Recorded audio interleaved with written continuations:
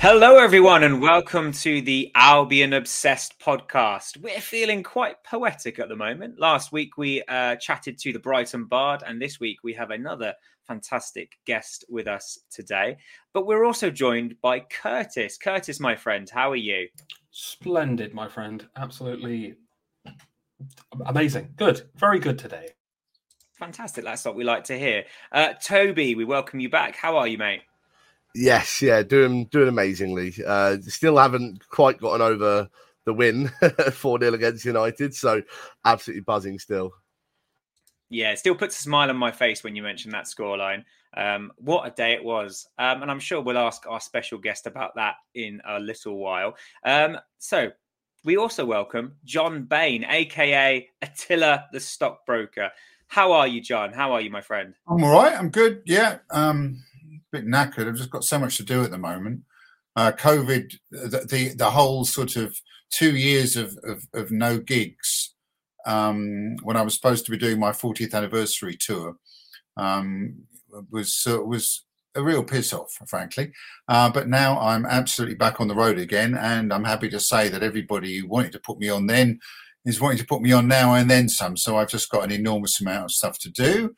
And of course, it's coming up not long now to the festival that I run or co-run, Glastonbury, in a couple of weeks' time at Coombs Farm in Lancing.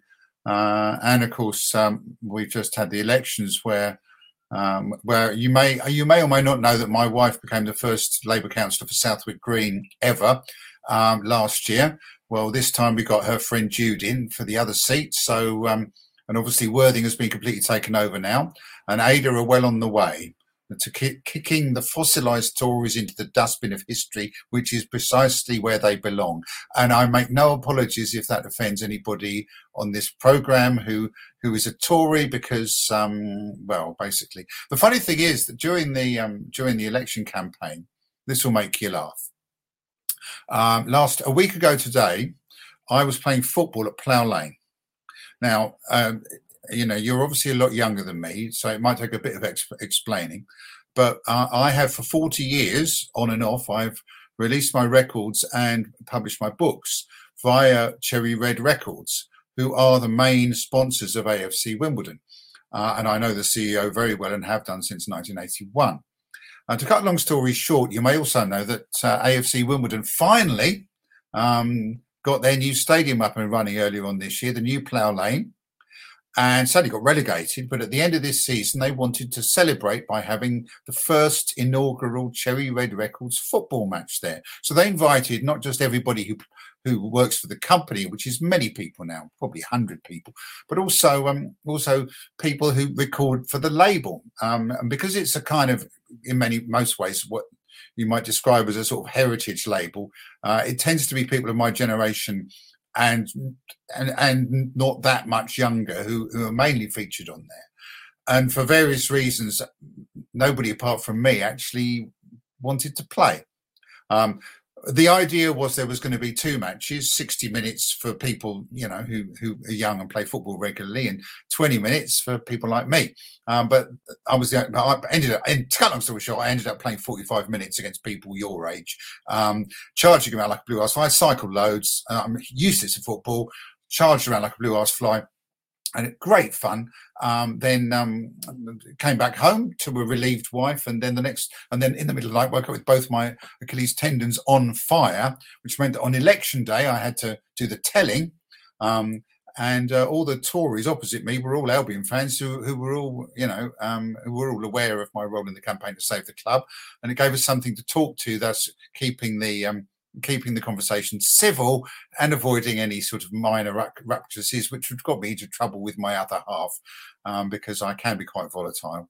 So I'm sorry that went on a bit, but it was fun playing at AFC Wimbledon. It was fun playing on a pitch that was level and everything. Because I'm no good, but I used to play, and I still enjoy occasionally having a kick around, although I was completely out of my depth because many of them were sort of Isthmian League standard, so it was pretty ridiculous, really, but it was fun. Good, and that's all you can ask for. But I'm here for that content. That was brilliant, and a big congratulations to your wife as well, because a lot of hard work has gone into that campaign, and I'm all for the kicking of the team in blue. I was literally about to say I'm fully on board with kicking the Tories out. I'll drink to that. And not wasn't just that, of course. I mean, it's not just the campaign. I mean, she's been doing incredible amounts of very hard work for the last year in an area which has been a fiefdom of theirs for many years. So, and the level of neglect and just complete lack of consideration, or lack of basically undertaking of the tasks which you should undertake if you're a councillor.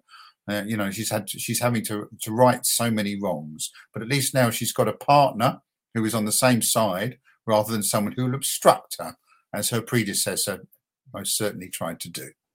Well, let's hope the future is certainly brighter for. It will. Yeah, it will be. Definitely. Oh yeah, fantastic. So, John, Attila, I like to start these sort of guest appearances with just asking 3 questions, if I may. They're quite generic questions, but I just I feel like they're ones I'm really interested in. So the first of which is, can you remember your first Brighton and Hove Albion game live and in the flesh? Well, the answer to that is sort of. I started going when I was about 6, so about 1963. I don't remember the very, very first one. I mean, what I do remember, my poem Goldstone Ghost, which is in Dick's Bar, it basically sums it up, really. The first time that I have a conscious memory of something that happened at the football was my dad pointing at somebody and saying, "That's Bobby Smith, John. He was playing for Spurs a couple of years ago when they won the double." And me understanding what he was saying, but at that time it was just a big fantastic blurb. I absolutely loved it, but I didn't realise the full import of this fact. And that was the 1964 season where, thanks to Bobby Smith, we won the 4th division. He played for Brighton. Apparently, everyone wondered why. Many years later, I'm not certain that this is true, but the rumour goes that the reason he did so was because he had a gambling problem, and he had a bookie in Brighton, and the bookie said that he'd write off his gambling debts if he came to play for the Albion. So, I mean, I'm not certain that that's the case, but it's what I've heard. Anyway, so yes, I would say 64. The first time I really remember something absolutely was the first mention in Goldstone Ghosts, which was when I was 8 and we played Chelsea it was 1966 in the 3rd round of the FA Cup and drew 2-2, and we were in the south stand and they were throwing the old, long before your time, the large pennies at us, which when sharpened could actually be quite nasty. But that's my first concrete memory of watching the Albion. Wow, that's fantastic, and that's a nice bit of a history lesson there as well. Another question I always ask people, and it's a bit tricky. Well, I found it tricky when they asked me. Was have you ever had like a favourite Brighton player, someone who just speaks to you on a footballing level or a humanitarian level? Is there any players over our history that you just think, yeah, they're good people? Well, the one who I would have said that about most definitely was Craig McHale-Smith, who I met when he first signed for the club. Because I mean, you may know that I was stadium announcer and everything with Dean and Gillingham, and I just stopped doing that. Well, I was retired really when we got the new stadium. But I was doing something up there, and I bumped into Craig McHale-Smith, and just after he'd signed, and I was talking to him, and I mean, I'd always known his history, where he'd come from, and I'd always really admired the level of commitment that he showed. And I was just saying to him, what I always say if I talk to a footballer, and I've talked to a few, I always say, we have something in common. We both earn our living doing something we absolutely love. And it's an incredible privilege because most people don't have that opportunity. And whether I'm playing to 10 people or 1,000, and I have played to both, I give my all the whole time I'm on stage. And the one thing I can't stand is when I'm watching footballers who are paid to play football and they're not trying and they're not fully committed. That's one thing, however crap you are, if you give 100%, that is the very least you can do. And of course, there have been many, not just for the Albion, but for in general, who haven't done that. And I really hate that. And McHale-Smith was he made a huge impression on me, which sadly he completely, more or less, evaporated by becoming a COVID denier. And sadly, what he's been posting online about that has been, in terms of on the pitch, well, I mean, I'm going to go way off the obvious ones now, and I'm going to plump for Darren Curry, who played for us at Withdean, who was incredibly skilled. His ability to construct a pass, or do a free kick was just. I mean, I'm not quite sure. You probably saw him play. I mean, I just absolutely loved that absolute intelligence. He was really slow. He couldn't tackle, but he could just do that, and I absolutely loved it. And I mean, it was just one of those. I really like players like that. We've had a few over the years. Dean Wilkins was another one. You know, I mean, obviously, in this team, actually, obviously we've got Pascal Gross, who's another example of the same thing. Not much pace, not, you know, but what he does is he can really pass, and he's, you know, they create opportunities there. They're the people that, you know, who provide the assists. But Darren Curry, one of the worst, you know, during the worst of times. And the other thing was that Darren Curry came on the marches and everything. And during the worst of times, you know, he was one player that stuck out for me. Who, you know, I wouldn't want to be boring and mention the obvious ones, like obviously Bobby Zamora or whatever. You know, another one further back who you won't have seen was Gary Nelson, who was not only really, really good around 1991. He's a very clever guy. Is a very clever guy, and wrote 2 books: Left Foot Forward and Left Foot in the Grave, about being basically a lower division footballer and all the different things that are involved, you know, off the pitch. And yeah, he was sort of between about 87 and 91. He scored loads of goals for us, and he's another player that wouldn't be considered obvious, who I would definitely also put in the same category. Yes, we've had the privilege to have Craig Mackail-Smith on this show, and I also want to just add to what you've said, that he was the nicest of guys.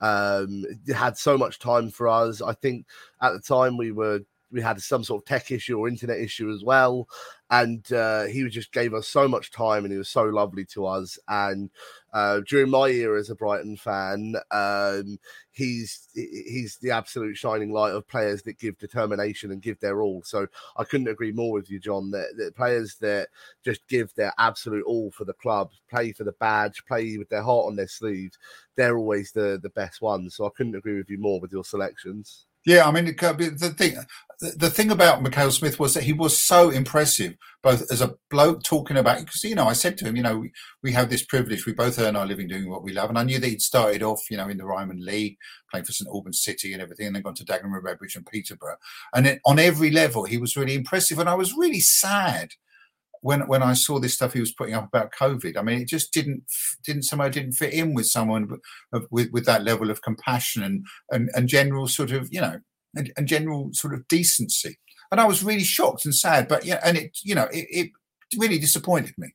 So I'm basically, apart from that, I think he's great, and hopefully somebody will convince him that he's talking a load of bollocks about that, because that really does wind me up, because for various reasons, not only because I've got COPD thanks to 20 years of doing gigs before the smoking ban and inhaling other people's smoke. Although, you know, I cycle about 80 miles a week, so it's not like a really bad thing. But you know, it's something that I really had to worry about when there was no vaccines and everything. And when there were vaccines, I was champing at the bit to get one. You know.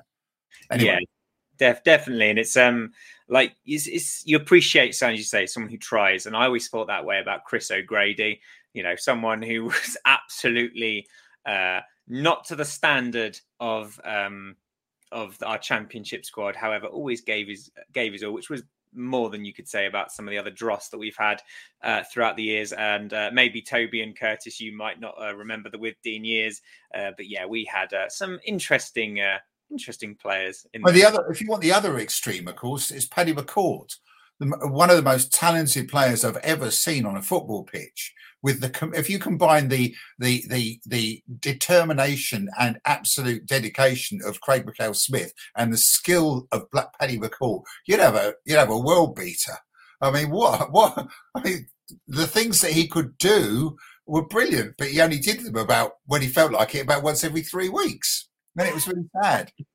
Yeah, I remember. Was it the Derry Pele they called it? Yeah, the Derry Pele, that's right. Yeah. Derry Pele. No, that's right. Yeah. It's Wait, but talking of which, I know we're going on a bit of a tangent here, but if you want to look at potentially wasted opportunity, look at no further than Aaron Connolly.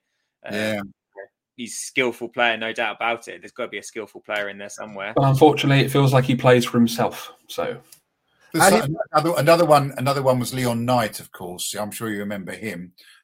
He had incredibly skillful player, but well, basically an awful attitude to the game. Yeah, definitely. Couldn't agree with that more. One last question for the generic three, John, and then we can chat about other things. I like a good football shirt, mate. I'm a bit of a collector of Brighton shirts. I'm always keen to get my hands on new and or old shirts.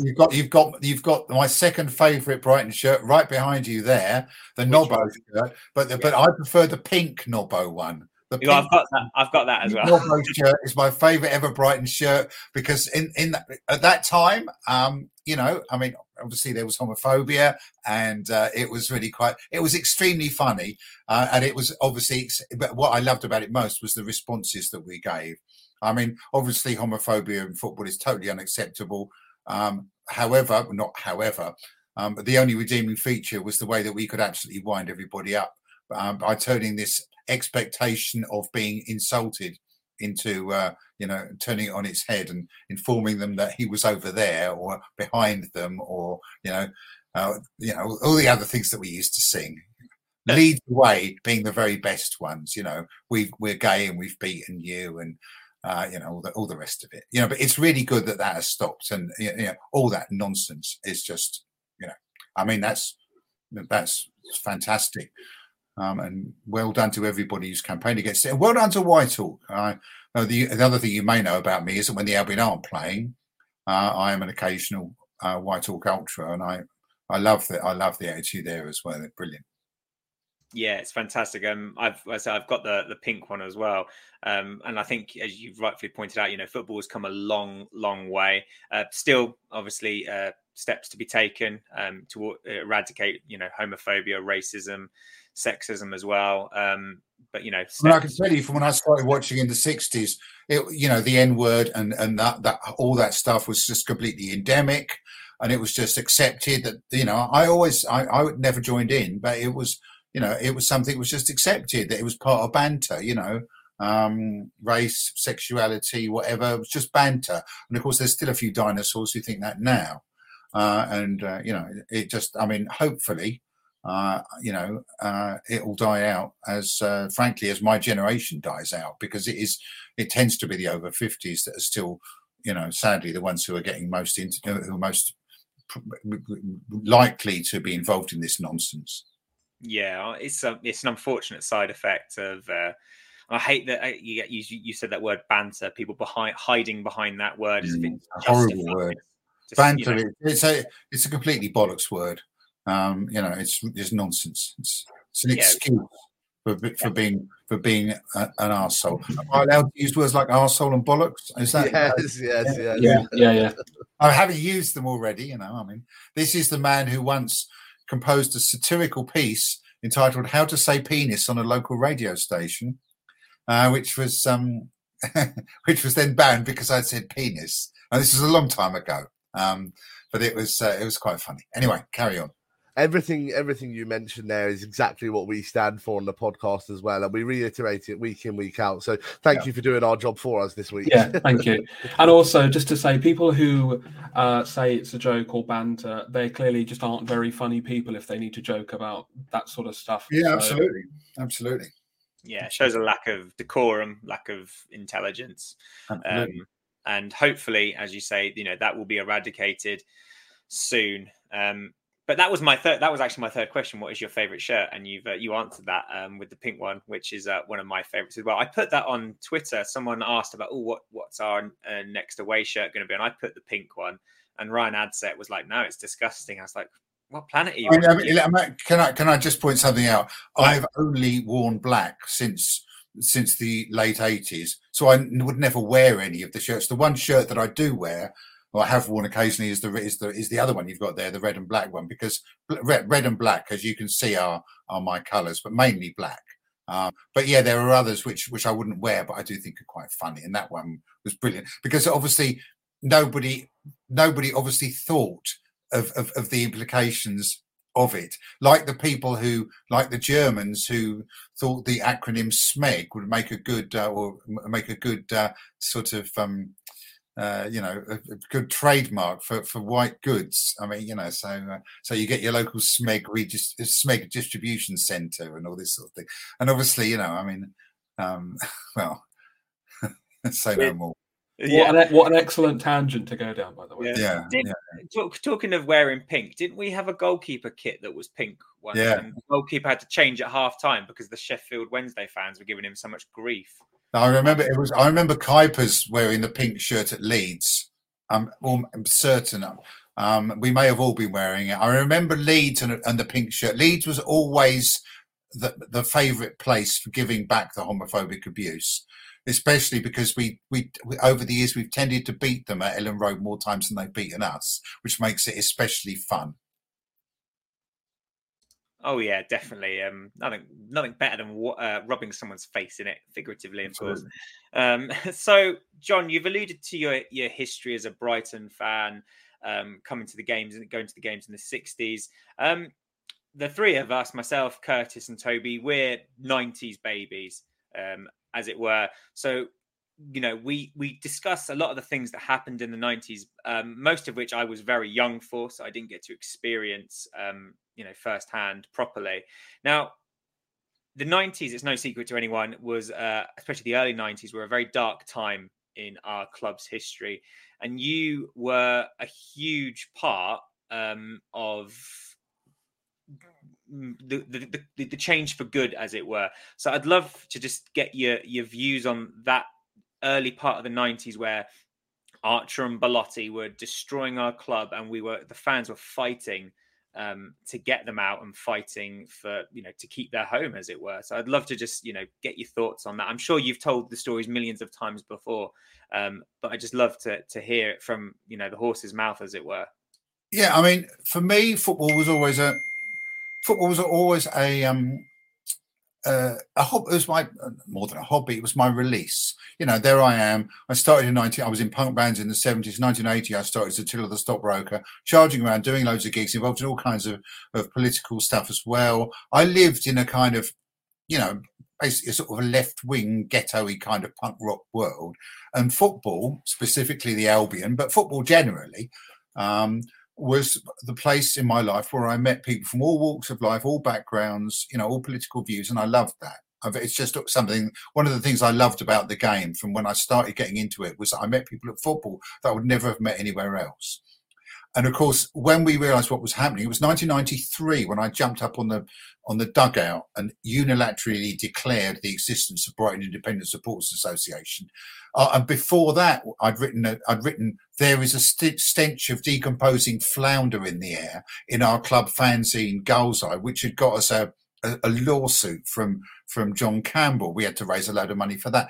And it was obvious in the 90s that things were going totally pear-shaped because of the long contracts of the players after the decline in the 80s, after the cup final and relegation and everything. And so we took them on.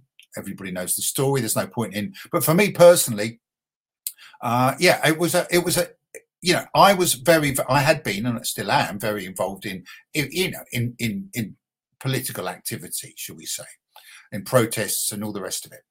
And the Albion was a kind of a release. But when I saw all the things that I loathed in society happening to the football club, the most natural thing in the world was for me to take my activism outside of the game into the game. And I made no bones about my politics, and I certainly didn't demand that everybody agreed with me. What we did was we said, we don't care what your politics are.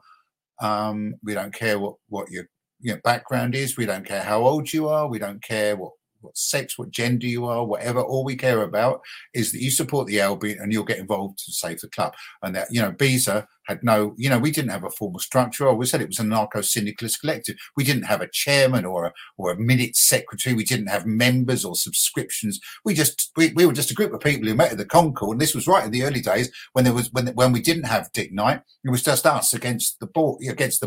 We met up at the Concord. We decided what we were going to do, and then we did it.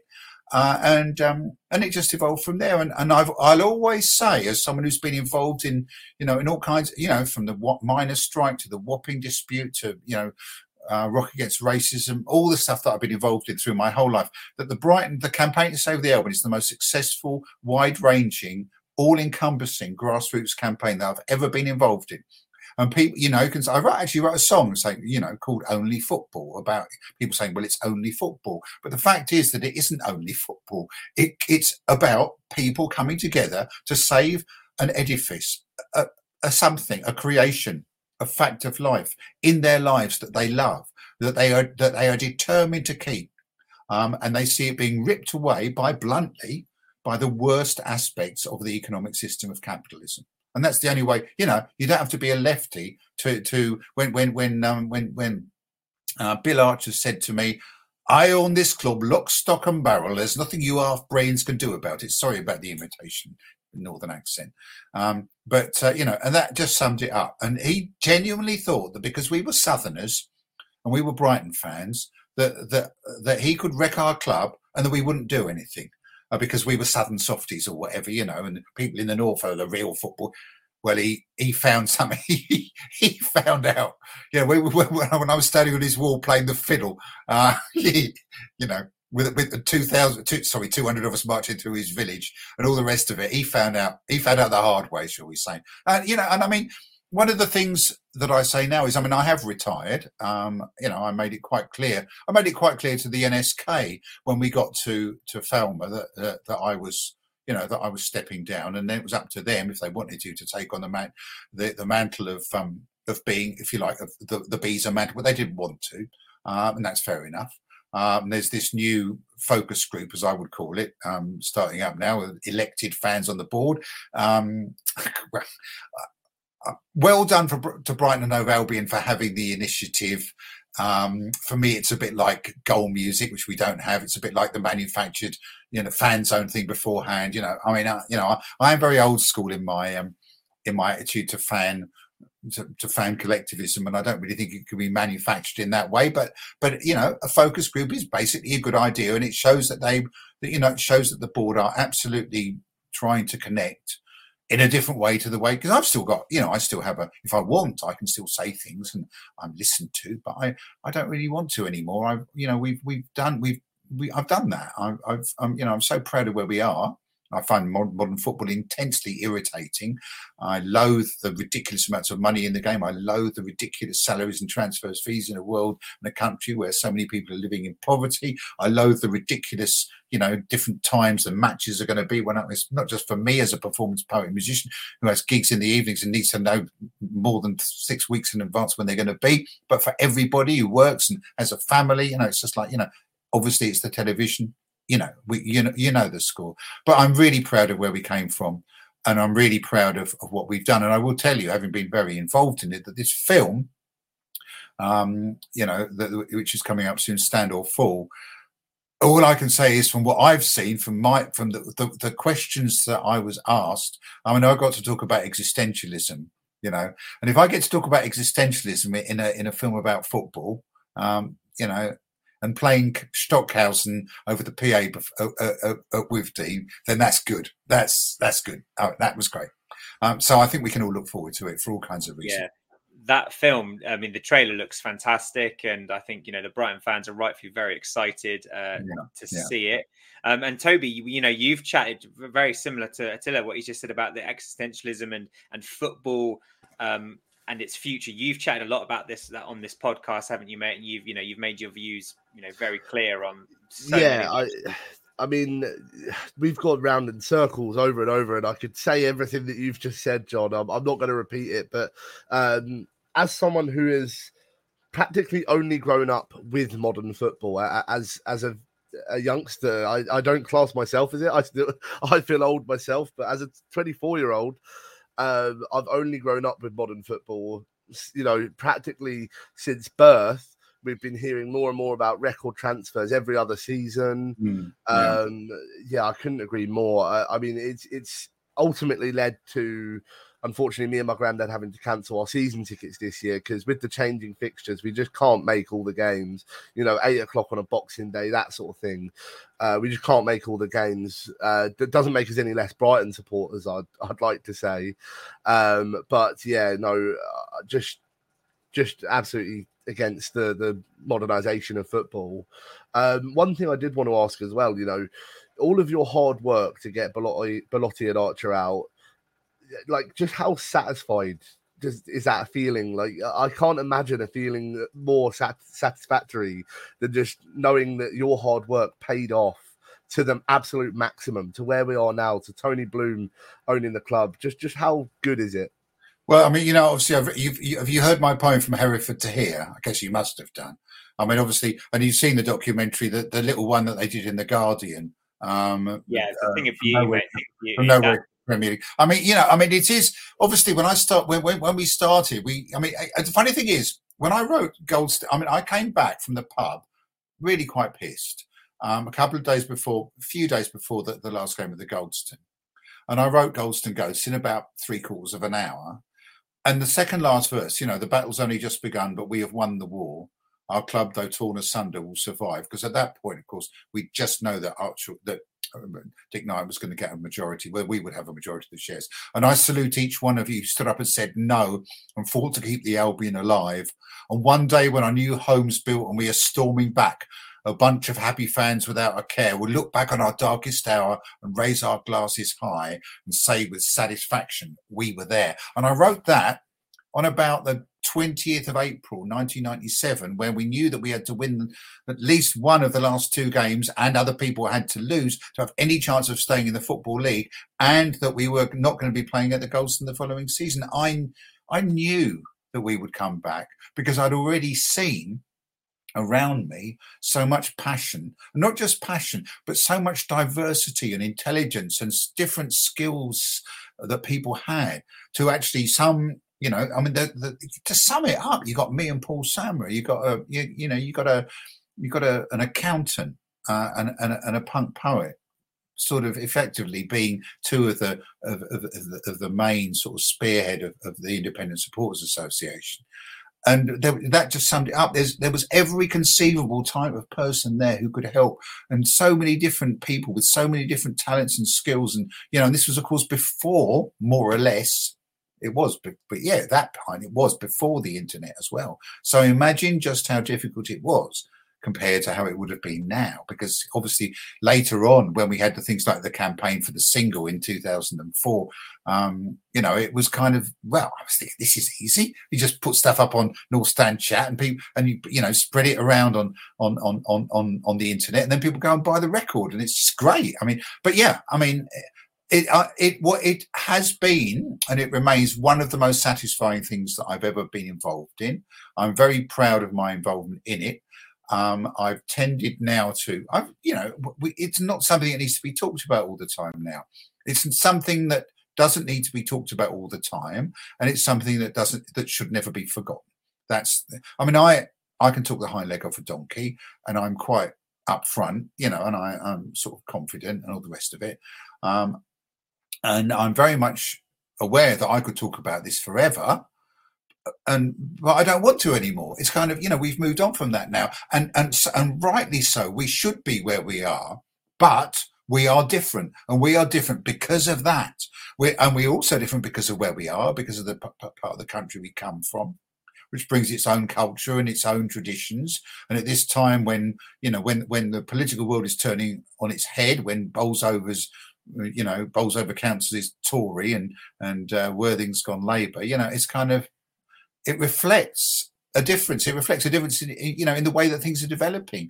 Not a bad difference or a good difference. Things are changing, and things should change. I mean, one of the problems I have with people of my generation is that so many people don't want things to change. They listen to the music they listened to 40 years ago. They want everything to be the same with the football that it was 40 years ago. They want, they get more set in their ways and more right wing as they get older. And I'm thinking, what is all this about? I'm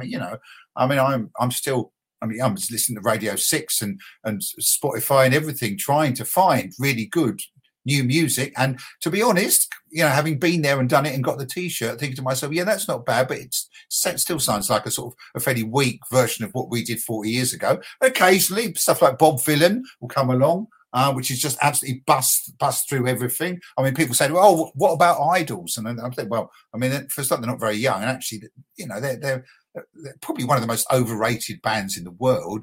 Not bad, but anyway, I'm digressing again. All I'm saying is that I'm really proud of what we did, but it's, in the main now it's time to move on, but we must always have it in the background as something. It's where we came from. And the great thing about this film is I think the film will be kind of the 25th anniversary. It will be the summation of the whole thing, Yeah. Definitely, it will absolutely sum it up. So for people of your age, you will be able, all the bits that because obviously I'm sure most Albion obsessed people will know about what happened, whatever age you are, whether you're 15 or 70, you're going to know about it. There's two sorts of people now. There's the people who just consume. The people of my age who used to support Man U, in their fake shirts. Oh, I've always been an Albion fan, and obviously the people much, much younger who've just come into, we're in the Premier League, we're this, we're that, who the people, one of the things that I've always said was so fantastic about what we've done is that I live just off Southwick Green, and, and in the 90s, all the kids there were wearing Liverpool, Man U, whatever tops, and AFC Southwick, the team which I've been trying to help recently, you may have heard about that as well. All the players of AFC Southwick, who are all obviously, about your age, they all support Man U or Liverpool or whatever, because when they were growing up, we were absolutely rubbish, and you had to be a really dedicated character at primary school to say I'm a Brighton fan. I was exactly one of those people, but then I've always liked to be different, and I've always stood up for myself. But if you're someone who just wants to be fit in, then so in general, I'm waffling, but in general, absolutely incredibly proud and conscious now that, that it's time to, in the main, to shut up about it, because we've done it and it's part of the past. But when I'm invited onto something like this, or when I'm invited on to be part of that film or whatever, then of course I'll still talk about it, because, you've got a whole new generation of people that haven't heard the story. And the fact that my generation can sometimes get a bit sick of hearing it doesn't mean that it shouldn't be told, because people your age need to hear it, and people younger than you need to hear it. And, it needs to be told over and over again. And then it needs to be handed down as part of our collective consciousness. And that's what I agree. Yeah. That's the point. So it's not something, there is one of the things that I found a little bit sad in terms of the new direction of the board was that they were, for a time, in my view, trying to downplay it a bit too much.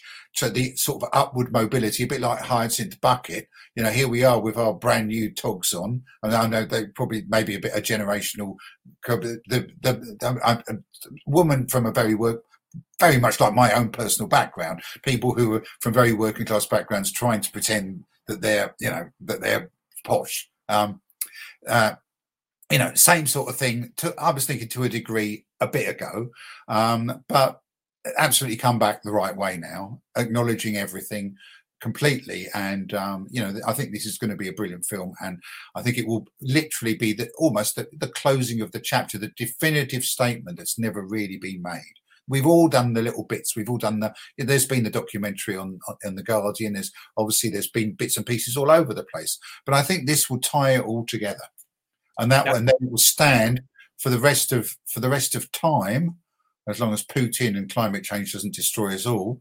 It'll stand for the rest of time for future generations. Well, this is what happened to our club, Yeah, I think that's a really nice way to put it. I think especially as a younger fan, I grew up in the 90s when the last game of the Goldstone. I said it on the previous podcast. I remember the news coverage, and I knew How it old was. were you then? I'm 32, so in 97 I would have been 7 or 8. Yeah. And then I remember it being on the news, and I remember it being important, but I don't fully understand it. But it's funny you talk about shirts.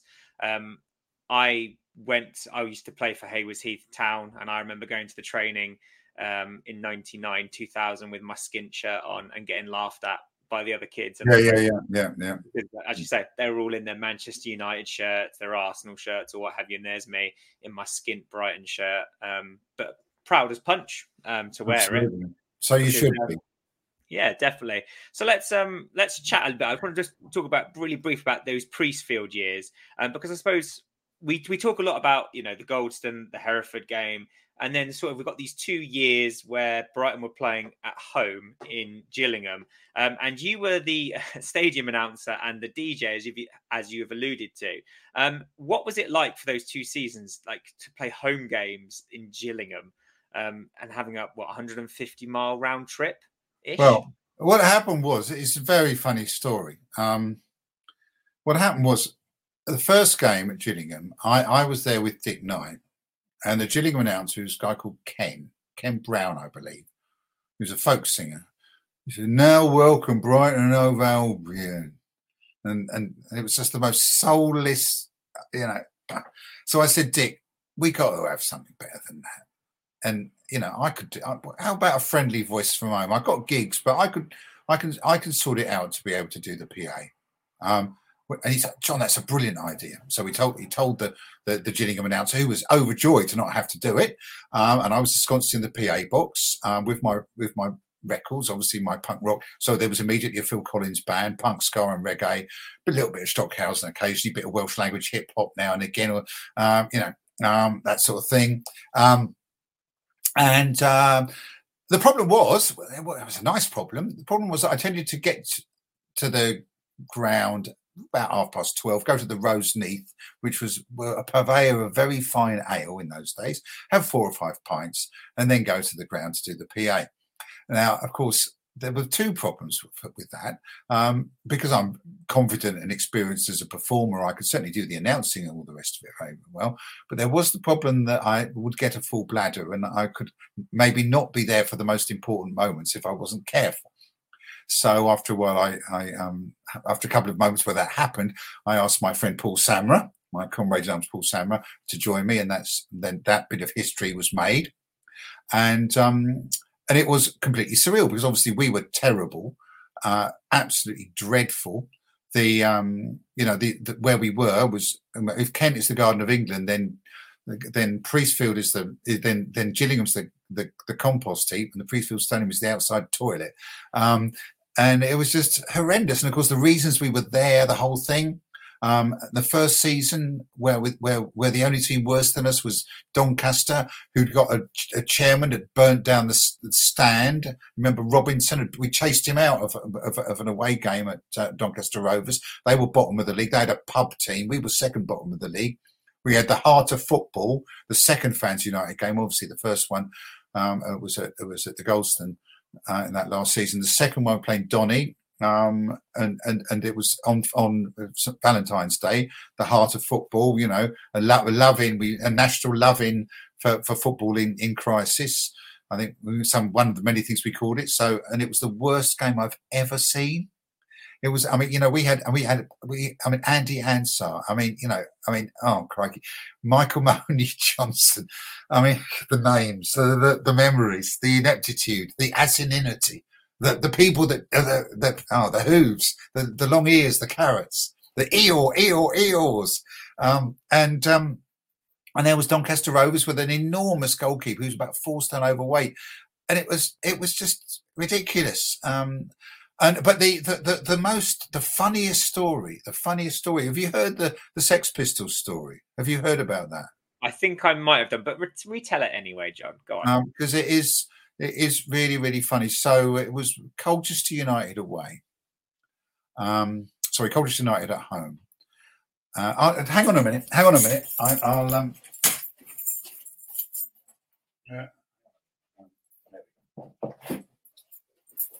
I'll read it. I'll read it from my autobiography.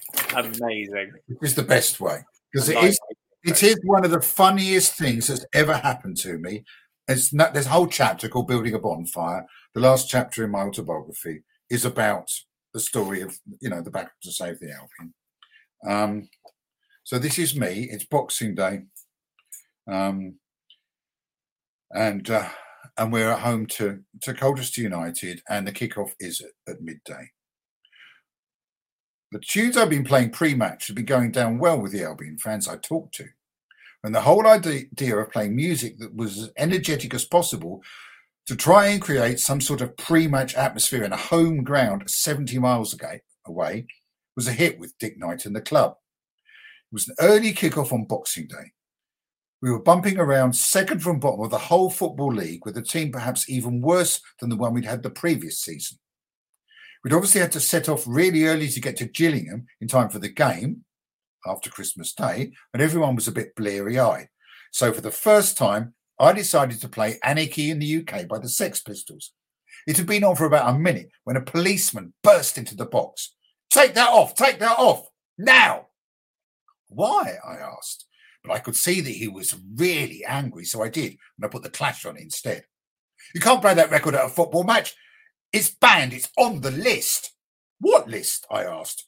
No one has ever told me there was a list of records I couldn't play. Well, it's obvious, isn't it? He shouted. It's obvious. I stood there, the Clash playing in the background, perplexed. It evidently wasn't obvious to me. The fact that he needed to explain further made him even more angry. It incites violence in the crowd. I thought for a few seconds. Well, officer, I said, I bought 2 copies of Anarchy in the UK in the black sleeve on EMI Records on the day that it came out in 1976 from the independent music shop in Canterbury High Street while I was at the University of Kent. I have played it and heard it many, many times since. Not once has doing so given me violent thoughts of any kind whatsoever. I've also been to all 92 Football League grounds. And every time I've heard In the Air Tonight by Phil Collins, I've had to restrain myself from committing serious acts of criminal damage. He didn't get the joke. And a couple of days later, Brighton Hove Albion Football Club received a formal letter from Kent Police banning me from doing the PA at Gillingham any longer. Dick Knight phoned me up. I'm not having that, John. He spoke to them and the ban was rescinded on condition that I didn't play Anarchy in the UK again. So I didn't. I did play Smash It Up by the Damned and I Fought the Law and White Riot by the Clash in the next couple of weeks. No policemen appeared in the box.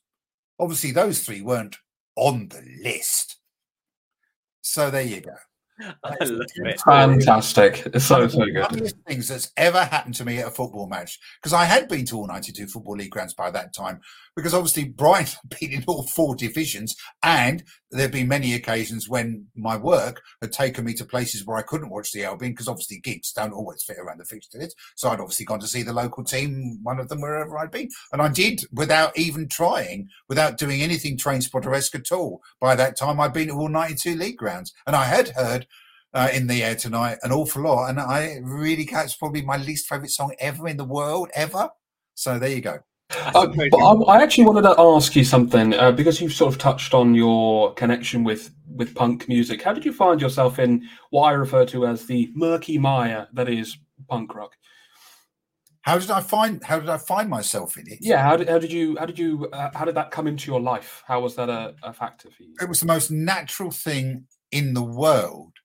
I grew up when I started writing little poems and songs when I was a little kid. My dad died when I was 10.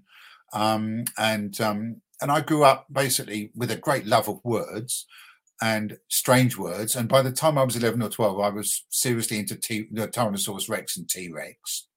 But I was also really into sort of alternative music, just instinctively. And the Velvet Underground, Nico, the first Velvet's album, was the 3rd album I bought when I was 14 years old. And I don't know how much, I hope there isn't a generational sort of understanding problem when I talk about the Velvet Underground, because in my opinion, they are the most influential band in the entire history of rock music. And so, and I just happened to actually absolutely love them quite independently when they weren't well known at all. It's just something that happened, and it sounds pretentious or whatever, but believe you me, it wasn't. That's just what happened. And from that, I went into people like Mott the Hoople and MC5. And when punk happened, it was the most natural thing in the world for me. And I went to university when I was 17 in 1975. I was immediately involved in putting on gigs with the Entertainments Committee, and of course punk happened. So we literally put on the Jam before anyone had heard of them. We put the Stranglers on when they were still called the Guildford Stranglers. We put on, the Adverts when hardly anyone had heard of them. I mean, all the early bands we put on. And I just loved it. And I was a bass player. I taught myself to play the bass. I was a bass player. And then, obviously I was also writing poems and little songs. And then I realized that you couldn't actually be a punk bass player and be the front. It is actually impossible to sing and play the bass at the same time, unless you're Paul McCartney or that bloke from Level 42 or Tom Robinson. And so I got the mandolin and I started jumping on stage between bands doing poems. the main thing about punk rock for me wasn't it, I always said it's an attitude of mind, not the noise you make, because the main thing about punk rock for me was the idea that you were independent, that you no longer, because I grew up with the sort of the old hippie thing. You had to get signed, man. You had to get a deal. You had to wait for people to come and discover you. And the whole idea of punk was you get out there, do it yourself, put out your own records, publish your own books. And because I've always been really confident, so I've huge self-belief, and I'm incredibly confident. It was the most natural thing in the world, and it's something I could do quite easily. So I did, and I love the music. Obviously, the Clash are my favourite band of all time. I always say I saw the Clash in May 1977 at the Rainbow, and I knew exactly what I wanted to do with the rest of my life. And then tiny bit later, I saw John Cooper Clarke, the great punk poet, at a gig, and I knew how I wanted to do it, and that was that basically for me, and it has been ever since. And it's never I've gone from then, to now, literally earning my living doing what I love. And the only difference now is that I can't stay up all night and have 9 pints and do 10. I've got a 14. I've got a 16-date tour coming up in mainland Europe, the first one since COVID and Brexit bollocks. And I'm thinking to myself, I've really got to have a couple of days off now. I'm 64. I can't actually do this to sort of, but, so I'm having a couple of days off, but I'm going out there and, and as I say, I mean, I love it. And yeah, punk for me, it's not a fashion. It wasn't the people who say, oh, punk was something that happened in between 1977 and 1978. That's nonsense. I mean, that what that is, if that's the same as the people who say to me, oh, I didn't know you were still going because I was on the front cover of Melody Maker in 1983 and I was on the telly quite a lot. And it's kind of, what happened in that period was the mainstream media took an interest in it. It didn't mean it stopped when that mainstream media interest went away. It meant it turned into something else, something in many ways far more valid and far more important, because it was truly underground and was no longer, infested with people, what to wear with the sun. So what you wear if you're a punk rocker, you get, and it's like, the whole idea of punk is you don't do what you're told, and you don't have the mainstream media telling you what you're supposed to be thinking. Anyway, I mean, that's what I've always loved about punk, because punk's sort of permeated my life for as long as I can remember. I'm a big Dead Kennedys fan. Tell me, of your generation, who is your favourite band right now? Of your age? Of my age currently. I only listen to stuff like Devo and Motorhead and things like that. Anyway, right. So yeah. What you do is when you say that, you make it sort of gives me a bit of sort of, I feel pleased that, because the one thing I don't ever want to do is either be taken for or feel like somebody who's living in the past or whatever. But at the same time, I love music, and if our music really was better, then, and I think it was, frankly, but I'm not. I need other people of your age to tell me that you think it was too, so I don't feel like an idiot. I mean, I do think that Bob Vylan is the most exciting thing I've heard for years. So if you haven't heard Bob Vylan, it's punk grime 2-piece, unbelievable. Oh, wow. Okay. Two black guys doing punk grime. It's phenomenal, really political, really angry. That. I mean, the King Blues were brilliant as well. I don't know if you've heard of them. Sadly, Itch got himself up a bit of a gum tree for other reasons, but the music was brilliant. And there's been quite a lot over the years. I mean, and there's some great stuff. I mean, people like Jess Silk now. I mean, who are younger than you. I mean, there's loads and loads of good sort of folky stuff and good sort of political poetry around. But yeah, anyway, carry on. Yeah, but sorry, Tom. Sorry. No, go. It's the music to me that can tell a story and just deliver a message. I mean, I remember one of the earliest things I ever heard was some Blockheads, Ian Dury and the Blockheads stuff. Yeah. And I'm a massive, massive fan of their music. And I remember just hearing these stories that Ian Dury was telling, and just being so amazed by this. And then later on, listening to things like The Clash and listening to those messages that were being told to me, and I was like, "Yeah, this is really important stuff." The whole point about punk, and the whole point about obviously I'm a poet. For me, a song is, for me, it's 50%. I mean, obviously, some of what I do is unaccompanied. But if I'm using music, then a song is 50% the music and 50% the words. And to not bother about the lyrics and concentrate on the tune, to me, is complete nonsense. I mean, it's like the song, the structure of the song. If you're writing a conventional sort of tuneful song, then it needs to be really good. But whatever you're doing, the words matter, you know. And obviously they don't matter for quite a lot of people, which is why you do get some really good tunes where the words are just total bollocks. I mean, you know. Yes, that's what happens when I turn on Radio 1 sometimes on my way indeed. to work. Yeah. I'm glad you brought up music though, Curtis, because I'm going to now ask you, John, about your Seagulls ska. Now, I'm a massive ska head. I used to be in a ska band in the mid-noughties when third wave ska revival was like the cool thing. And So you used to hang around with people like Cap Down and Light Year and all that lot, yeah. Cap Down was my first gig. Went to see them at the Concord too. Right, cool, yeah. Fantastic. But all those days with a Punker Bunker. I did a gig with the singer at a Light Year in Cornwall a couple of weeks ago, actually. Did you? Yeah. Did he still get naked? Yeah, I mean that it was. Yeah, I mean I'm a huge ska fan too. I mean I've actually just finished a dub poetry album, something I never thought I would do, but I got a really good producer who again is your age, and he's actually the son of a friend of mine who's a brilliant reggae producer. Just been working in Jamaica at the Big Fish studio with Liverpool Thompson and Freddie McGregor, and he just provided me some great dub tracks, and I've just done a dub poetry album. So yeah, I mean I'm a huge. So what happened with this with Seagull Ska? Obviously this was a time when we were trying. It was absolutely in the middle of the campaign for the new stadium, and we were trying to think of anything that we could that would get national media coverage. And basically, I was away at Ipswich. We were away at Ipswich, and I think we were winning, and they equalised, and they played Tom Hart. Now the Piranhas, I used to go and watch. They were the very first Brighton punk band that I saw, one of the very first that existed. I used to watch them at the Vault, which in itself is an amazing story, under the Presbyterian Church Hall in North Road, an actual literal burial vault. We used to have gigs with coffins and skeletons coming out of the wall, and I used a lead coffin as a cash box once, a little baby's lead coffin. I mean, surreal stuff. Anyway, so the Piranhas were playing there, and I used to follow them, and they had this hit with Tom Hart, which wasn't their song, it was an old Quailer song, in 1978. And it was taken up by sports people, and used for football. And I always found it irritating when it was played against us because, it's a Brighton song. And I just had this idea. Suddenly I thought, hang on a minute, I could rewrite the lyrics and we could turn it into a Brighton, a campaign song to get the new stadium. So I went to Bob Grover, who I knew very well, the singer of the Piranhas, who co-wrote it. Obviously, he wrote the words. He said, no. I said, do you want to do this, mate? Because the first thing to do is to find out, does he want to do it? And he didn't want to do it. He said, do you mind if I do it? He said, no, go ahead. Be my guest.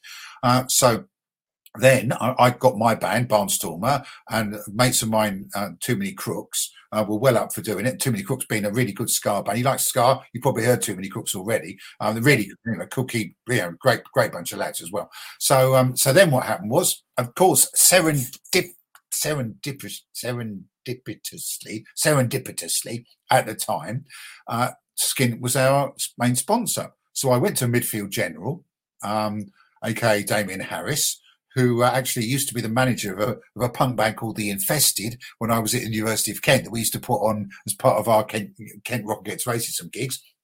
And I gave him the idea and he thought it was absolutely brilliant. So we went in the studio and recorded it.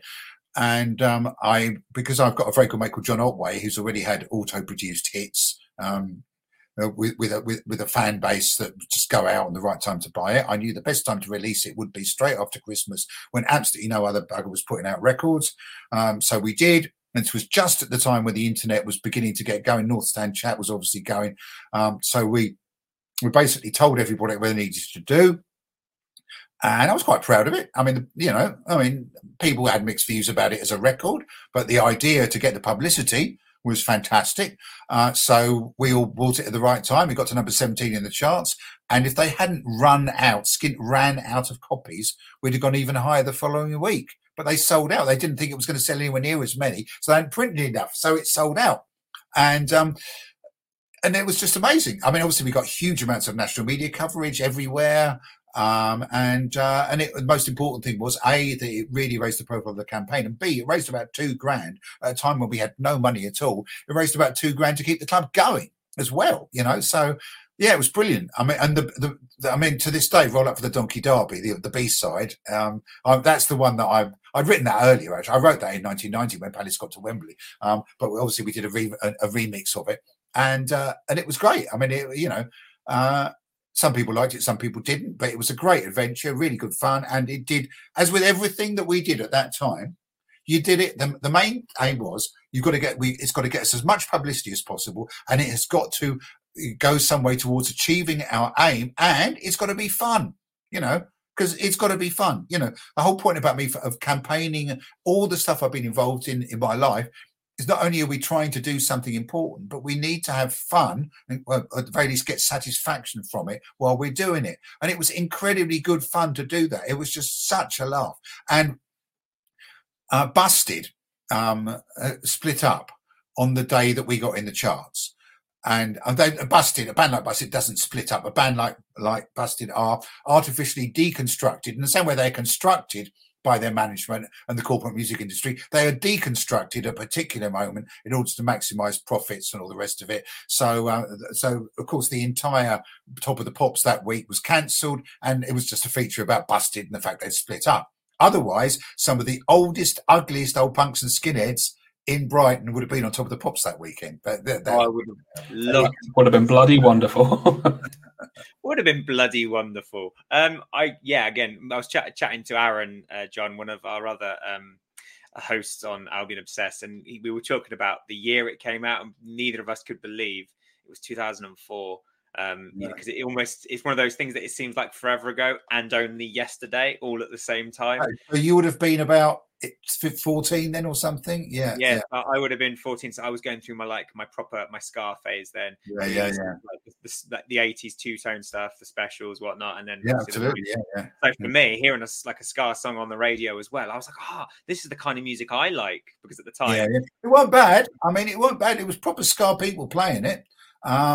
The ska version of Sussex by the Sea, we had what's his name, famous actor, God crikey, bloke from Withnail and I playing on it, and his sax sounded like a kazoo. But apart from that, they were funny enough, although they weren't enough copies for it to end up going higher in the charts. There were enough copies for me to end up with about 50 of them, here, and they've gone over the years. So I've still got 3 left now. Yeah, it was one of the many things that we did. It was just fun, and it really achieved something. We got in the bloody Daily Telegraph and everything like that, And I refused to talk to the Daily Mail or the Sun, so someone else did that. Norman Cook or somebody. But yeah, I'd interview in the Guardian and the Independent and everywhere, and it was talking about the campaign, and it was brilliant. It was really brilliant. It was great. Yeah, it seemed fun, and as being a kid, I just remember it sounding fun. So that's it was fantastic. Yeah. So whizzing ahead now a few years to more the Amex era, especially with our Premier League status. Can I just say that as I was saying, from Hereford to here, our lovely Falmer Stadium, the board will not agree. I've never had a credit card; it's still Falmer to me. And when I did my poem from Hereford to here, which you probably saw because it was the precursor to the very first game against Man City, those 4 lines were censored from the production. So that's why that poem didn't scan properly, because 4 lines were taken out. So yes, I've had my run-ins with Barber and Co over the years, but it's fine. I mean, I understand where they're coming from. They've got a sponsorship to all the rest of it, and I mean, I call it Falmer. I mean, I thought Falmer.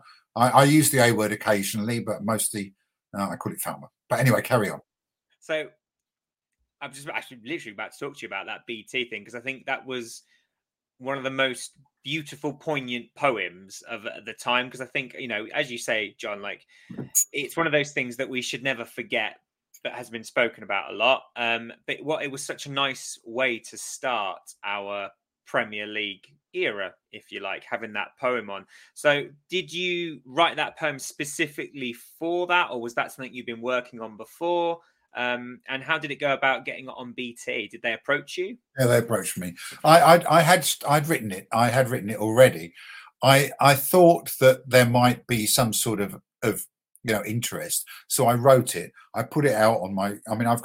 It's grown even more since then. I've always, Facebook has been my. I'm a writer. I've written for many national newspapers, mostly been sacked from them because I won't toe the bloody party line. I write a lot now, and I use my Facebook. Facebook is my main outlet, and I've got many tens of thousands of followers on there. So I thought when I put it out on there, it might sort of get picked up, and it did. And that's how it came about, basically. And then I just expanded it a bit, and I was very proud of it being out before the first game. And I'm glad it was BT, because at the time I had an absolute loathing of Sky.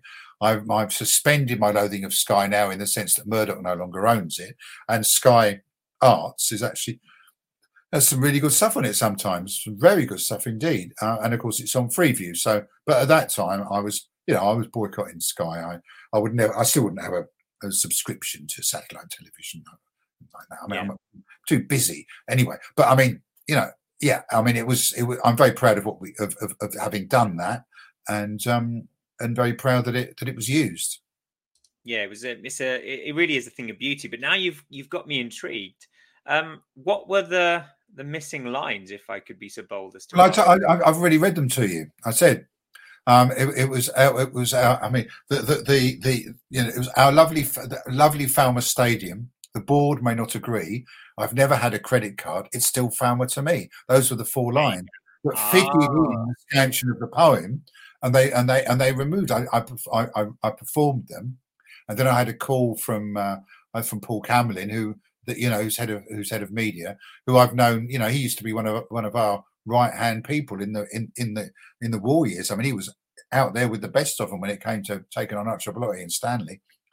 And he said, and he said, we can't use that. And I said, well, of course I understand that. I mean, you've got your sponsors and all the rest of it. I mean, I'm going to say it, and I'm going to use it, obviously, when it's not being broadcast on something like that. But I accept that. I mean, it wasn't like, it was just bloody predictable. But I thought it might get through, but it didn't. So there you go. But yeah, I was very pleased and happy to do it, to use it. It was great. Fantastic. That's brilliant, John. Just really quickly before, because we're getting to the hour mark now, so I just wanted to ask you about what you felt about this season. So again, just whizzing forward a little bit, how have you felt like Brighton's season has gone this year? Because it looks like we're on course to finish in the top 10 in the first division, in the top division of English football. So as your history as a Brighton fan, you've seen us at our lowest, and you've now, I think this is our highest position we've ever finished in the top division. So how would you summarize this season as a whole? Well, my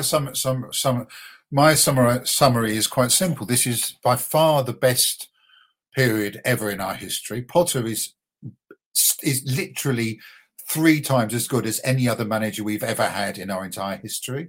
I think he's a tactical genius. I think the football we're playing at the moment is the most beautiful I've ever seen. I come back and watch Match of the Day, whatever, with my wife, and came with me to Gillingham and with Dean.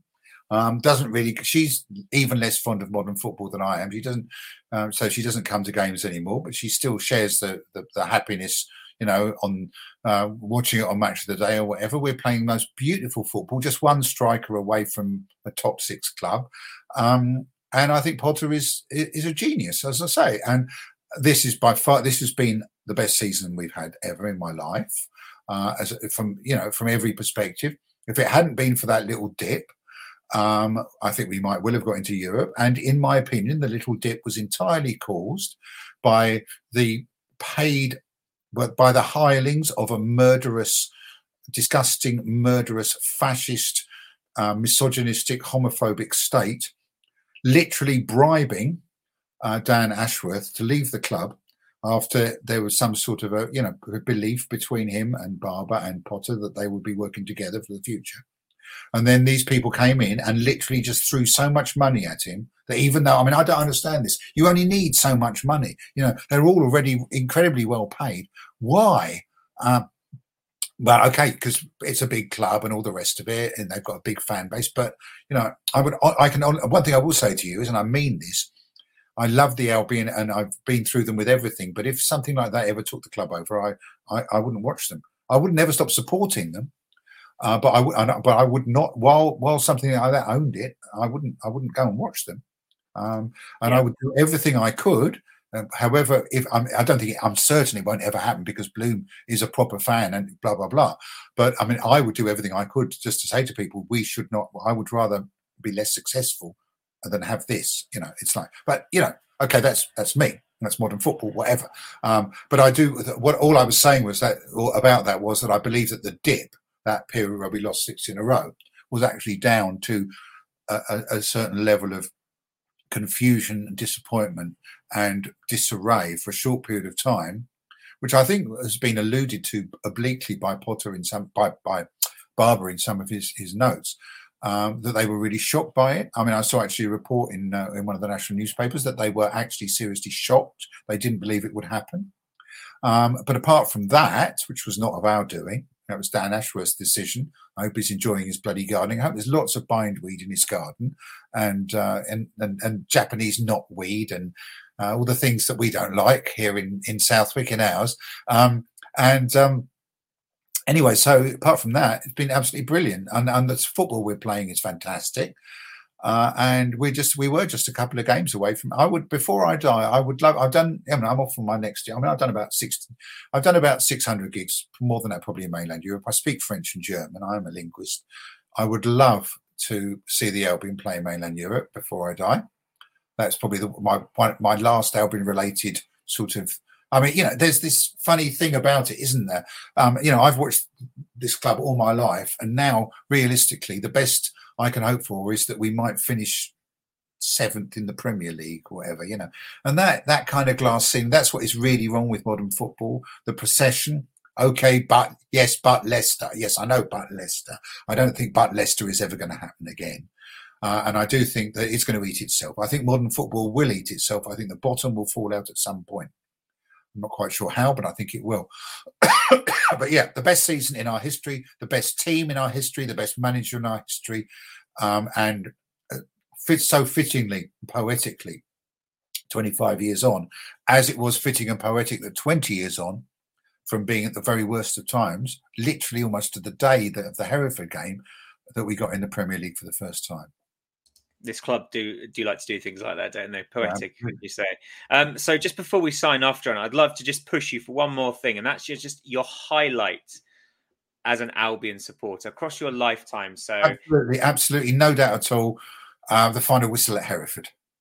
Forget the Premier League, forget getting to the Cup final, forget beating Sheffield Wednesday at Arsenal in 1983 and having a gig straight afterwards and literally not remembering what I performed or anything. And I did an interview with a fanzine run by a very good friend of mine who I still know now, and I can't remember what I said. But all that and all the promotions and and everything, everything without any doubt at all.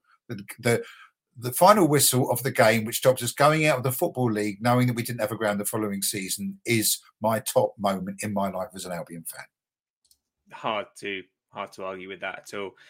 Thank you so much for giving up some time of your evening to come and chat to us. It's been a roller coaster. I feel like I've learned so much about yourself, about Brighton as the club, and punk rock as well. Which is thank you for running a really interesting, intelligent broad podcast, which I've never listened to before, but I will certainly do now, and for inviting me onto it and giving me the opportunity to spend time with people a bit younger than my friend Alan Adey at the Albion Roar, who I'll be probably doing one for next week. So well done for taking this into the new generation and everything. Obviously, I mean, I follow what's going on, what people are doing, but I've never been actually involved in one of these before.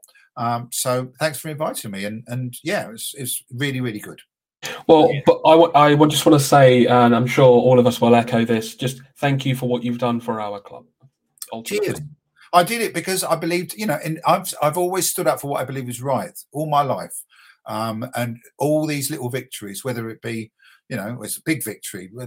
I mean, last year when my wife became the first ever Labour councillor in Southwick Green, or or many other things. But of all the different things that I've done, I think the thing I'm most proud of as a political activist is saving the Albion, because I know of the legacy. I know what it means to people, and I know, quite apart from the football aspect, there's so many people I know who really did think that ordinary people could not achieve anything.